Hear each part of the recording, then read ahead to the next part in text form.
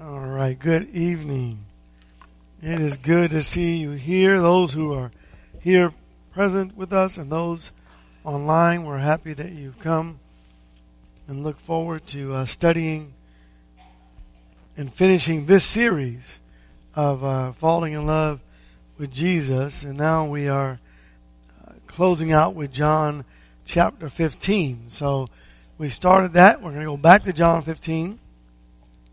And I want us to spend time thinking about John 15. I think it's maybe a chapter we could call the Great Humbling. It's God is not trying to humble us, but to remind us and to give us purpose, and even shows His humility in John 15. So I want to look at verse 2, and I want you to think about that every person is independently accountable to God. So it's not always, we know that the congregation is accountable, but every individual member of the congregation is accountable to God equally. And Jesus says in verse 2, every branch in me that does not bear fruit, He takes away, and every branch that bears fruit, He prunes it that it may bear more fruit. So you have in the church, you have those who bear fruit and the great pruning of God, and you have those that bear no fruit, and God takes them away according to the text. And so two, if you will, opposite extremes in service to our Lord Jesus.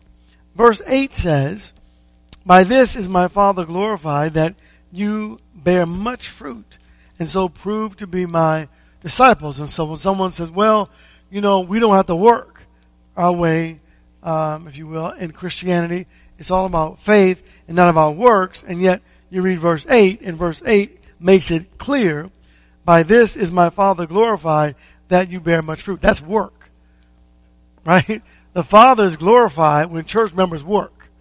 When we're not working, He is not glorified. That's the converse of this particular text. Individuals, right? Individuals collectively as a team, but individuals are accountable to God. And then verse 16. You did not choose me, but I chose you and appointed you that you should go and bear fruit, and that your fruit should remain, that whatever you ask of the Father in my name, He may give to you. So, this context is talking about individual fruit. So, bearing fruit or not bearing fruit. And so every day, we ought to take an inventory and ask ourselves, am I bearing fruit for Jesus? Today, have I bore fruit for Jesus? Now, there's a very important reason that we ask this question, because this immediate application applies to the apostles, right? The disciples. But then the broader sense of the verse, as the apostles later share this information with us, it applies to us individually, independently, in Christ Jesus our Lord. Am I abiding in the Lord? Tonight we're going to talk a lot about, I want you to think about abiding. We're going to look at the plea from God to abide, the encouragement to abide, and everything about the idea of abiding in me. But John, before he gets to this idea of abiding by way of inspiration, he speaks of truth.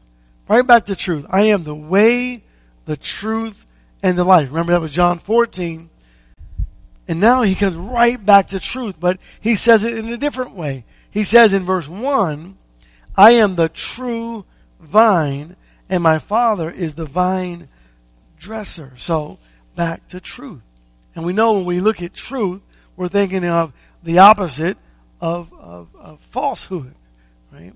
In Rome is full of falsities or false teachings, and the Jews, the Pharisees, and the scribes would be like false shepherds who are leading the people in a false way as they executed our Lord and Savior. With the Romans, he says, I am the way, the truth, and the life. I am the true vine. And in other words, I am the only vine, the one and only truth. And so truth is not something that is subjective, but objective. And then when you think of opposing this truth, many have been deceivers, right? They have shown God's people the false way. Think about Mars Hill. Thousands of gods up there.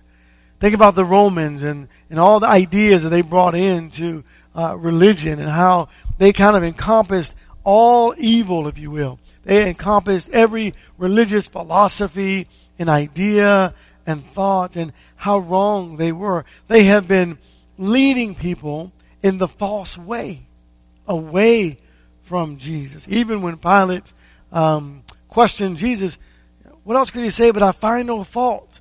But then he asked the question of Jesus, what is truth? Because people were so mixed up in this day. False shepherds, a false vine, false evidence, if you will, false truth, a false door, a false source of life, the false source of salvation. Think about the Romans that would say, well, we have the power of life and death. And in reality, they didn't have that power. But that idea of follow me and I will give you life, or surrender your will to the will of the emperor and you will live, and that was false life. It was also false life in the world of entertainment. Come and do what we do. Even the idea, when in Rome, do as the Romans, right? Falsities. Jesus says, I am the only way. I am the true way. And every individual is independently responsible for our own choices, decisions, and actions. What about the pruning? Jesus, the true vine, there is no other. And the Father is the husbandman, or the vine dresser, right? He cares for, upkeeps, takes care of this true vine. In verse 1 and 2 of John 15, I am the true vine and my Father is the vine dresser. Every branch in me that does not bear fruit, he takes away, and every branch that bears fruit, he prunes it that it may bear more fruit. So the vine dresser tends to the vine. Did the Father and the Holy Spirit tend to Jesus while he was on the earth? Yeah, right. He helped him. Remember in Matthew 4 and Luke 4, the temptation of Jesus, and now he's worn out after fasting 40 days and 40 nights and battling against Satan. And then God sent angels out to help him, to strengthen him. Without the pruning, here's what's amazing. Without the pruning of God, when you think of pruning vines, without the pruning, we miss out on God's highest good for us. God's highest blessing. And what do I mean when I say that? Am I talking about like these people have done so many works and so therefore they have a special... No, I'm not talking about that. I'm talking about when you open your heart completely up to God, God can work more with you than when you only give God a little bit of your heart, right? And so God's highest good, all the spiritual blessings in Christ Jesus, nothing withheld, nothing kept from you, God can really work on us if we will allow him to. But the comfort for many of us is to only allow God in, but so much, right? You let him in too much, and then there are these expectations, and maybe there's a little more suffering, maybe there are a few more trials, and then again, maybe not. Maybe there's just an extra workload that's applied to me, and whatever it may be, there's always something in the lives of Christians, a lot of Christians, that holds us back and keeps us from just opening ourselves up, turning over like an armadillo. Show God your expose yourself to God. give your heart, give everything to God. We sang that song, all of thee, and I guess it ends with all of thee and none of me. And I wonder how many of us should sing that song. Should we stop at some of thee, and then just let others sing the rest? I mean, do we actually mean the words that we sing to God when we think about that? Maybe we ought not sing that song at all, or maybe we ought to take a really good inventory of our lives and ask, have I opened myself up to God? And if not, what can I do to get there? I want to look at Hebrews chapter 12 for just a moment. So, to produce an abundance of harvest in the vineyard, here's what has to happen. Some pruning has to happen. Now the bad branches, I'll come back to this in the end. The bad ones, he says, I just throw them away. But the ones that have, whether it be potential, I'm just going to say, the ones that open themselves up and allow God to work in their lives, these are the ones that God prunes. And pruning is absolutely necessary for the growth of the vine. For the vine, if you will, the branches to really grow, some things have to happen. Those things that impede our spiritual growth, they need to be plucked away. Right? They need to be broken off. Those branches, those pieces of us, those parts of us that are holding us back, they need to go away. And the question sometimes that I will ask myself is, well, why haven't I made it go away? Well, because I'm not the one that really is able to do it. I need God to do it in me. Right? I need God to do it in me. I need to put forth the effort to make it happen. I need to open myself up to God and say, God, use me. God, help me. And then I need to do my work, but I need God to perfect that work in me. To remove the bad stuff that I'm trying to get rid of. But only God can really truly get rid of it for me. I work at it, and I work at it. And the humbling that I was talking about earlier is it's the prayer life of the Christian. The begging of the Father to help me. But that takes humbling. That's, instead of getting to our very bottom, if you will, to beg God, please, Lord, help me. And when you're really trying hard, you say, dear God, help me. And sometimes it takes us getting really, really low to humble ourselves to say, dear God, help me. And you know what's beautiful about the Bible? The Bible is like a coach's handbook. When you're struggling and you don't think you can go on, the coach comes along and pats you on the back and helps you out, stands you up on your feet and says, come on, we can do it one more day. And I was like, okay. I want to give you a quick funny, I remember, being in this boxing match and I remember going into the boxing match. This is really funny. It was funny to me. And it shouldn't have been funny because I had to fight the fight. I had to fight this really, it was number 6 in the nation and I wasn't a ranked fighter at this time. And so, I was like, okay. And my coach looks at me and he says, good luck. I thought, well, that's probably not what you're supposed to say.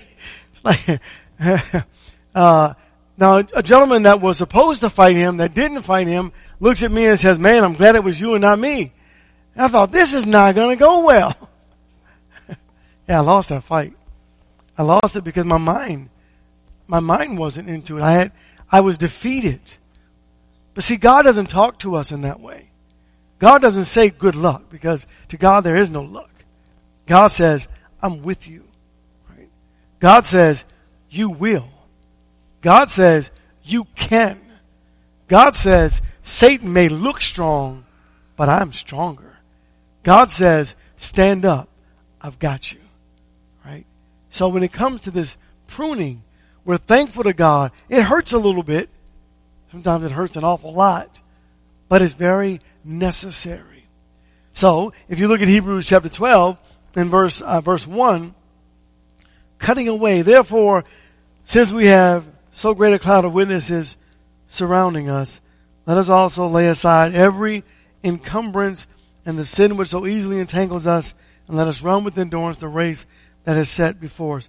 And I wonder in this verse, when I'm reading it, here we are, these track stars, and we're on the track, and we're ready to run. And God looks at us and says, I'm so happy you're here. You showed up. And I know you're going to do great. But I need you to take me with you. And in order for me to go with you, I need you to do something. And you say, well, Lord, all right, whatever you want, God. What do you want me to do? And he says, you see that heavy weight you're carrying? The thing that's encumbering you? Yeah, Lord, I've got it shackled to my ankles right now. I'm ready. He goes, you can't win the race like that. You got to let that go. Right? That heavy burden that you're bearing, I need you to let that go. I need you to come to me and give your life to me. I need you to repent and get your life spiritually in tune. I need you to let me help you. And I will. And I'm there. And I'm ready. And I'm able. How about you? And then sometimes we say, okay, Lord, but first, right? And then we give him the reasons why we have to wait to unshackle ourselves. And then other times, we give it over to him. But then you go back and you read the heroes of faith who were not always so faithful, right? But in these particular instances, they were. You have to humble yourself and say, thank you, God, for this example of these great men. And then we say, I am nothing like them. And God says, I know, but I am greater than them all. You can, you will, you're able, because I'm able. And so this surrendering of our lives to God to allow this pruning process to help us along the way, to take the dead wood that is not coming back to life. It's not good for us. To let God cut away at that dead wood that I'm holding on to, that maybe I'm shackled to, so that in due season, that branch, I can finally do that thing, or those things that God has asked me to. And when it's time, the wood that has been carved away, the me now, I heal. God heals the wound and gets me ready for the battle that is before me. Sin has to go away. It just has to. And this is the joy in Christ to recognize that I know it has to go away. And here's something else. I know that I'm not strong enough to do it on my own. And you don't have to. We just let God. We open our hearts and we allow God to work on us, to prune us, to transform us, to change us.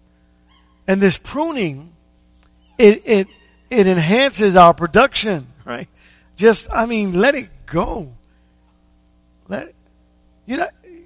It's like the way the preacher lets it go. He has it and he says, God, you got it. Got to put it in a very visible spot because I got to come back and get it. Right? And then, you stay close to it because you never know when you want it back. Right? But when God says let it go, he wants you to get rid of it completely, entirely. Let it go. Isn't that so hard? Have you ever been there before? Where you have to let it go and you're in the middle of something and you're like, well, I can't just let this go. But that's what God demands of us, to make us better, to transform us, to save us, to help us in our servitude, to make us more able, and to make us more spiritual minded. Right? More spiritual minded. More of thee and less of me. So here's the great point. Back to John, please. Back to John chapter 15. Here's the greatest, I'm not going to say it's the greatest, it's not the greatest point in the Bible regarding man's relationship to God, because salvation and all of that is very important, it's at the forefront. But once you become a child of God, once you become a Christian, this is one of the greatest, most profound and powerful statements that we'll ever read about. Without Christ, there is no spiritual life. Without Christ, there is no hope of an eternal reward, heaven. Without Christ,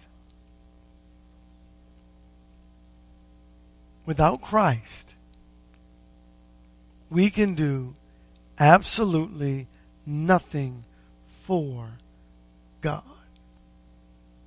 Now that just doesn't even sound right. But that's exactly what Jesus tells us. So listen to John 15 verse 3 and 4. You are already clean because of the word which I have spoken to you. Abide in me and I in you, as the branch cannot bear fruit of itself unless it abides in the vine, so neither can you unless you abide in me. Think about what he's saying. Wait a minute. Verse 4, abide in me and I in you. As the branch, put your name in there, as Tony cannot bear fruit of himself. You cannot. But Lord, the other day someone said, he's a good guy. Jesus says, call no man good. You can do nothing, Tony Cloud, without Jesus Christ.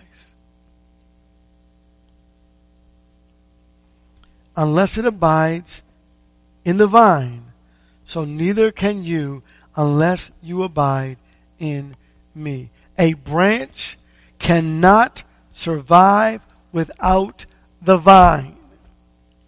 There are branches in my yard. They are dead. They are not attached to a vine.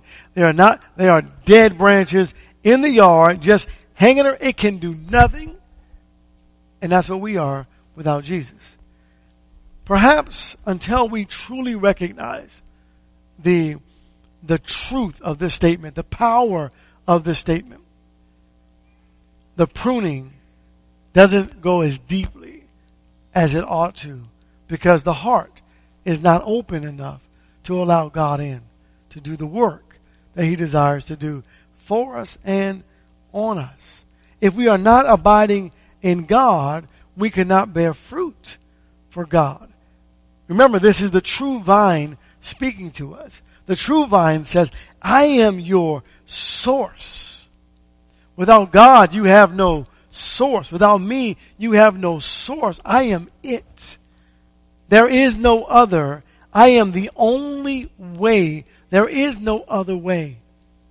Abide in Jesus. So here's this other side of Jesus. Now he makes this statement.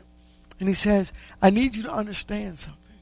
You can do absolutely nothing without me. I'll come back to that in a moment.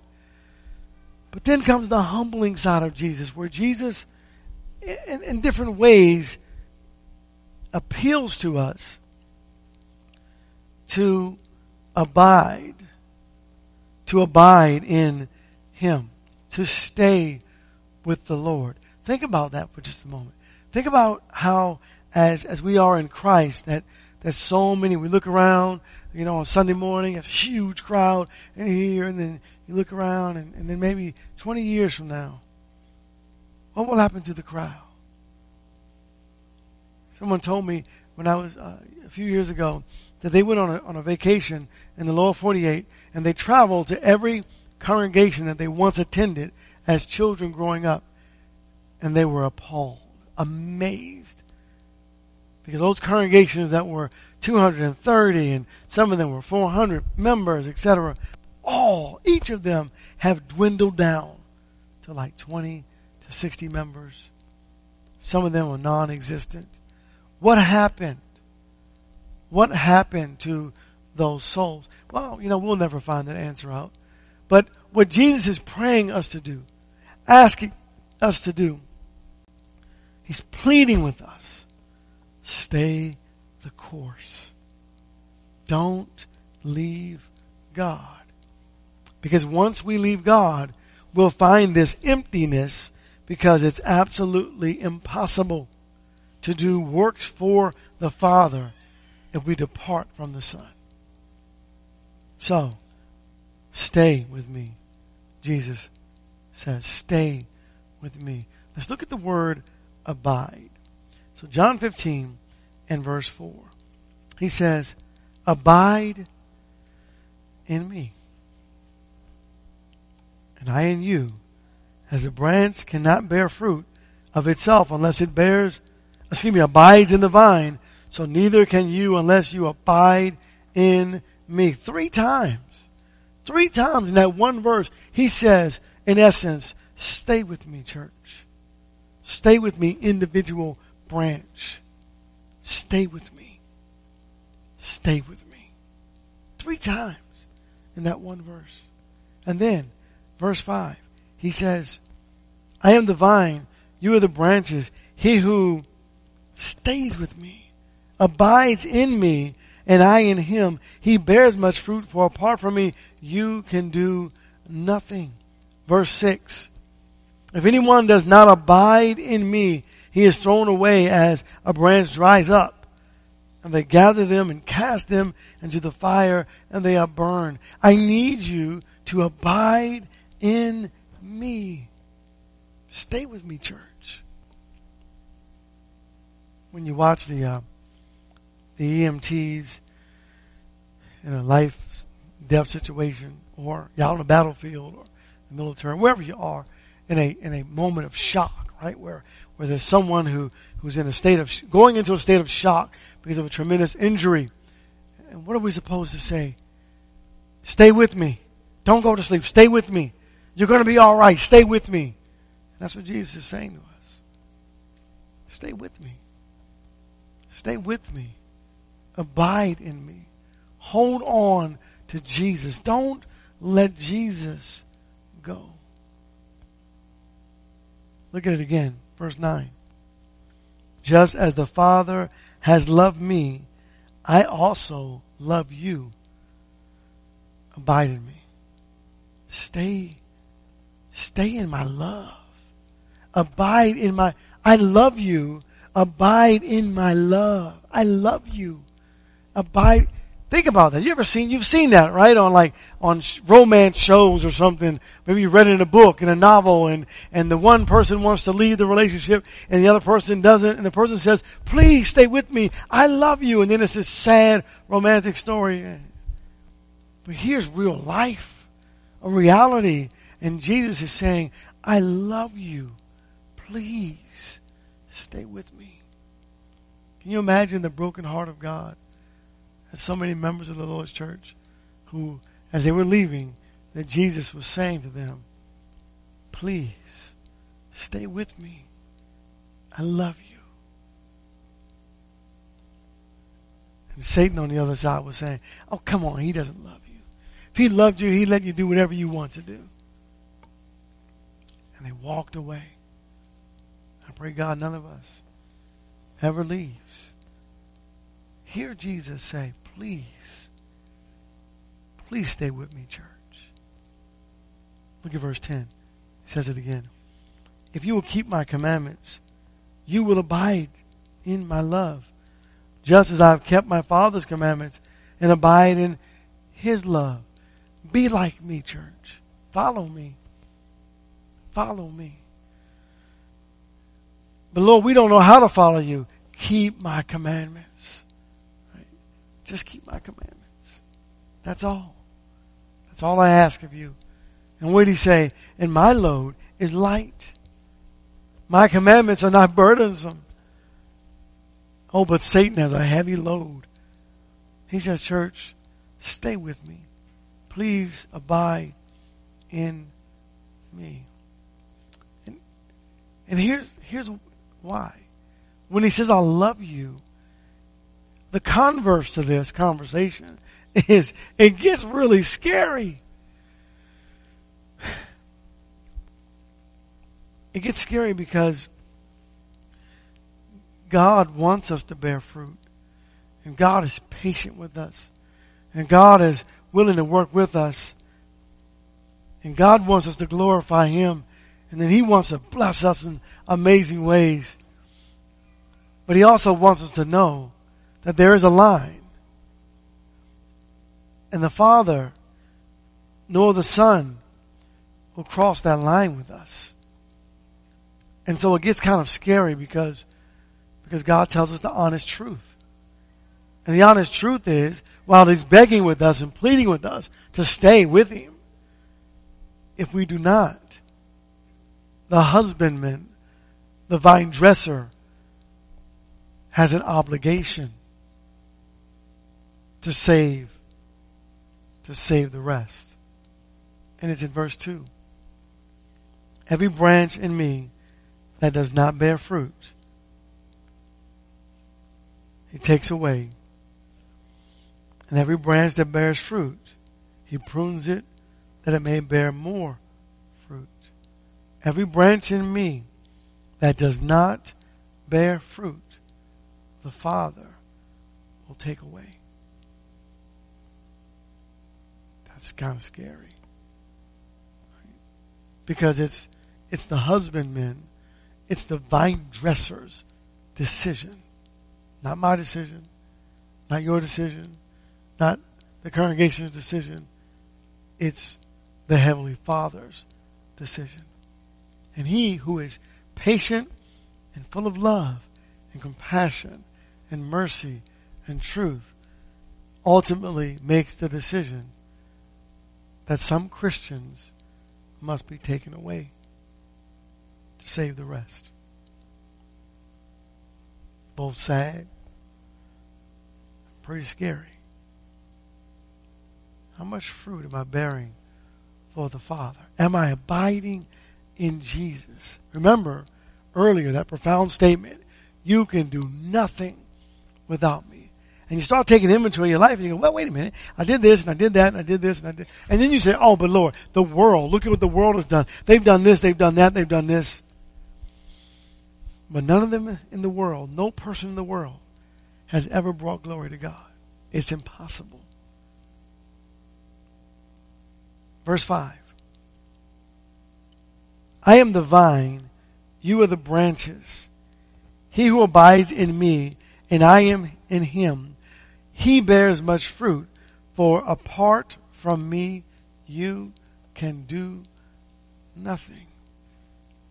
So he says, abide in me, so that you can be a great spiritual. Abide in me, so that you can make it to heaven to be with God forever. Abide in me, so that I can share my love and compassion for you. Abide in me because I love you so very much. Abide in me, stay with me, because I'm your God. And because if you leave me, you will never be able to bear fruit again until you come back. Pray God He doesn't throw that branch away. Verse 6. If anyone does not abide in me, he is thrown away as a branch. It dries up. And they gather them and cast them into the fire, and they are burned. And I think about that because, when the snow is gone, we have to go into our yards because of the wind and the branches that are fallen, and gather all the branches up.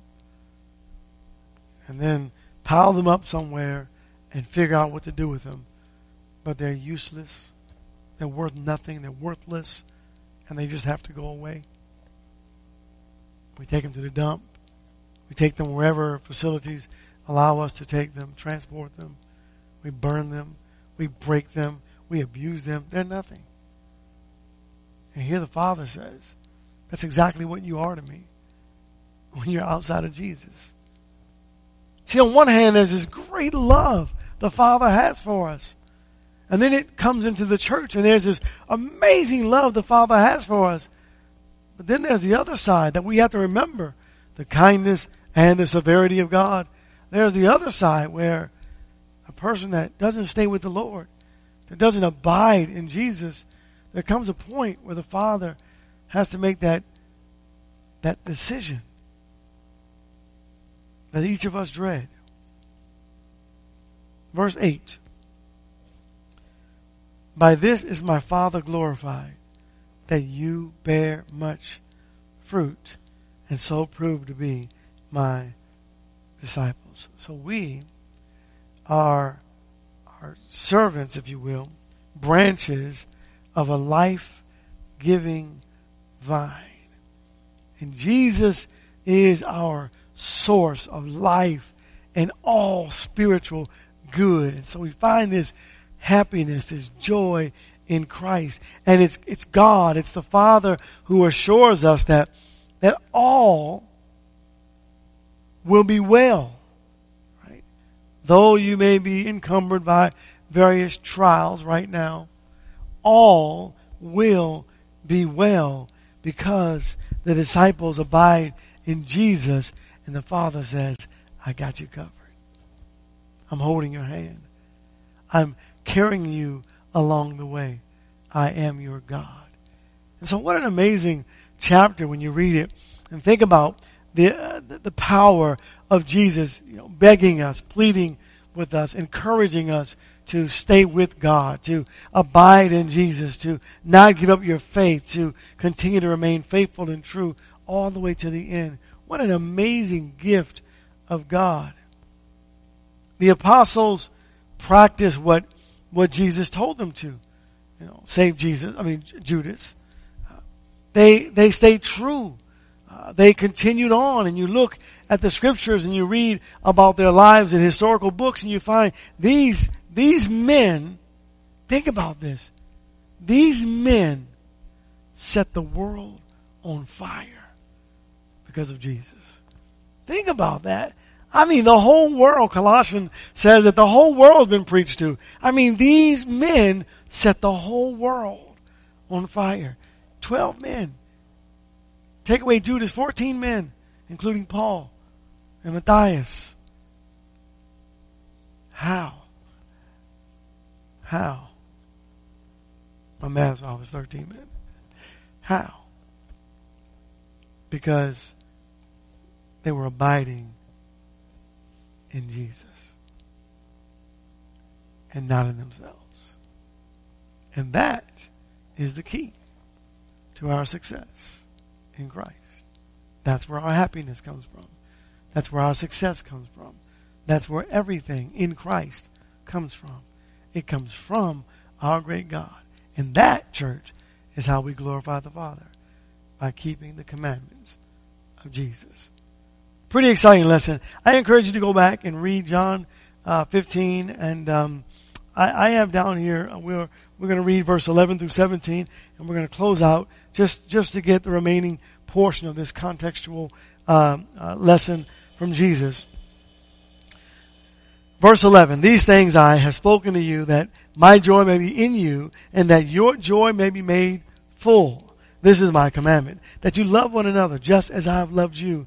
Greater love has no one than this, that one lay down his life for his friends. You are my friends if you do what I command you. No longer do I call you slaves, for the slave does not know what his master is doing. But I have called you friends, for all things that I have heard from my Father I have made known to you. You did not choose me, but I chose you and appointed you that you should go and bear fruit, and that your fruit should remain, that whatever you ask of the Father in my name, he may give to you. This I command you, that you love one another. And what a great close. Loving the Father, loving the Son, and then allowing that to translate into our love one for another. And so tonight, as we get into our devotional lesson, if you have prayer requests, you can make those known. If you have the desire to surrender to Christ in the waters of baptism after hearing His word and believing it and finding this godly sorrow in your heart, being willing to make the confession that Jesus is Lord, being baptized, immersed for the remission of your sins. If there is something that we can do for you, that invitation and opportunity will be available to you. If you're online and you would like to surrender to Christ, contact us.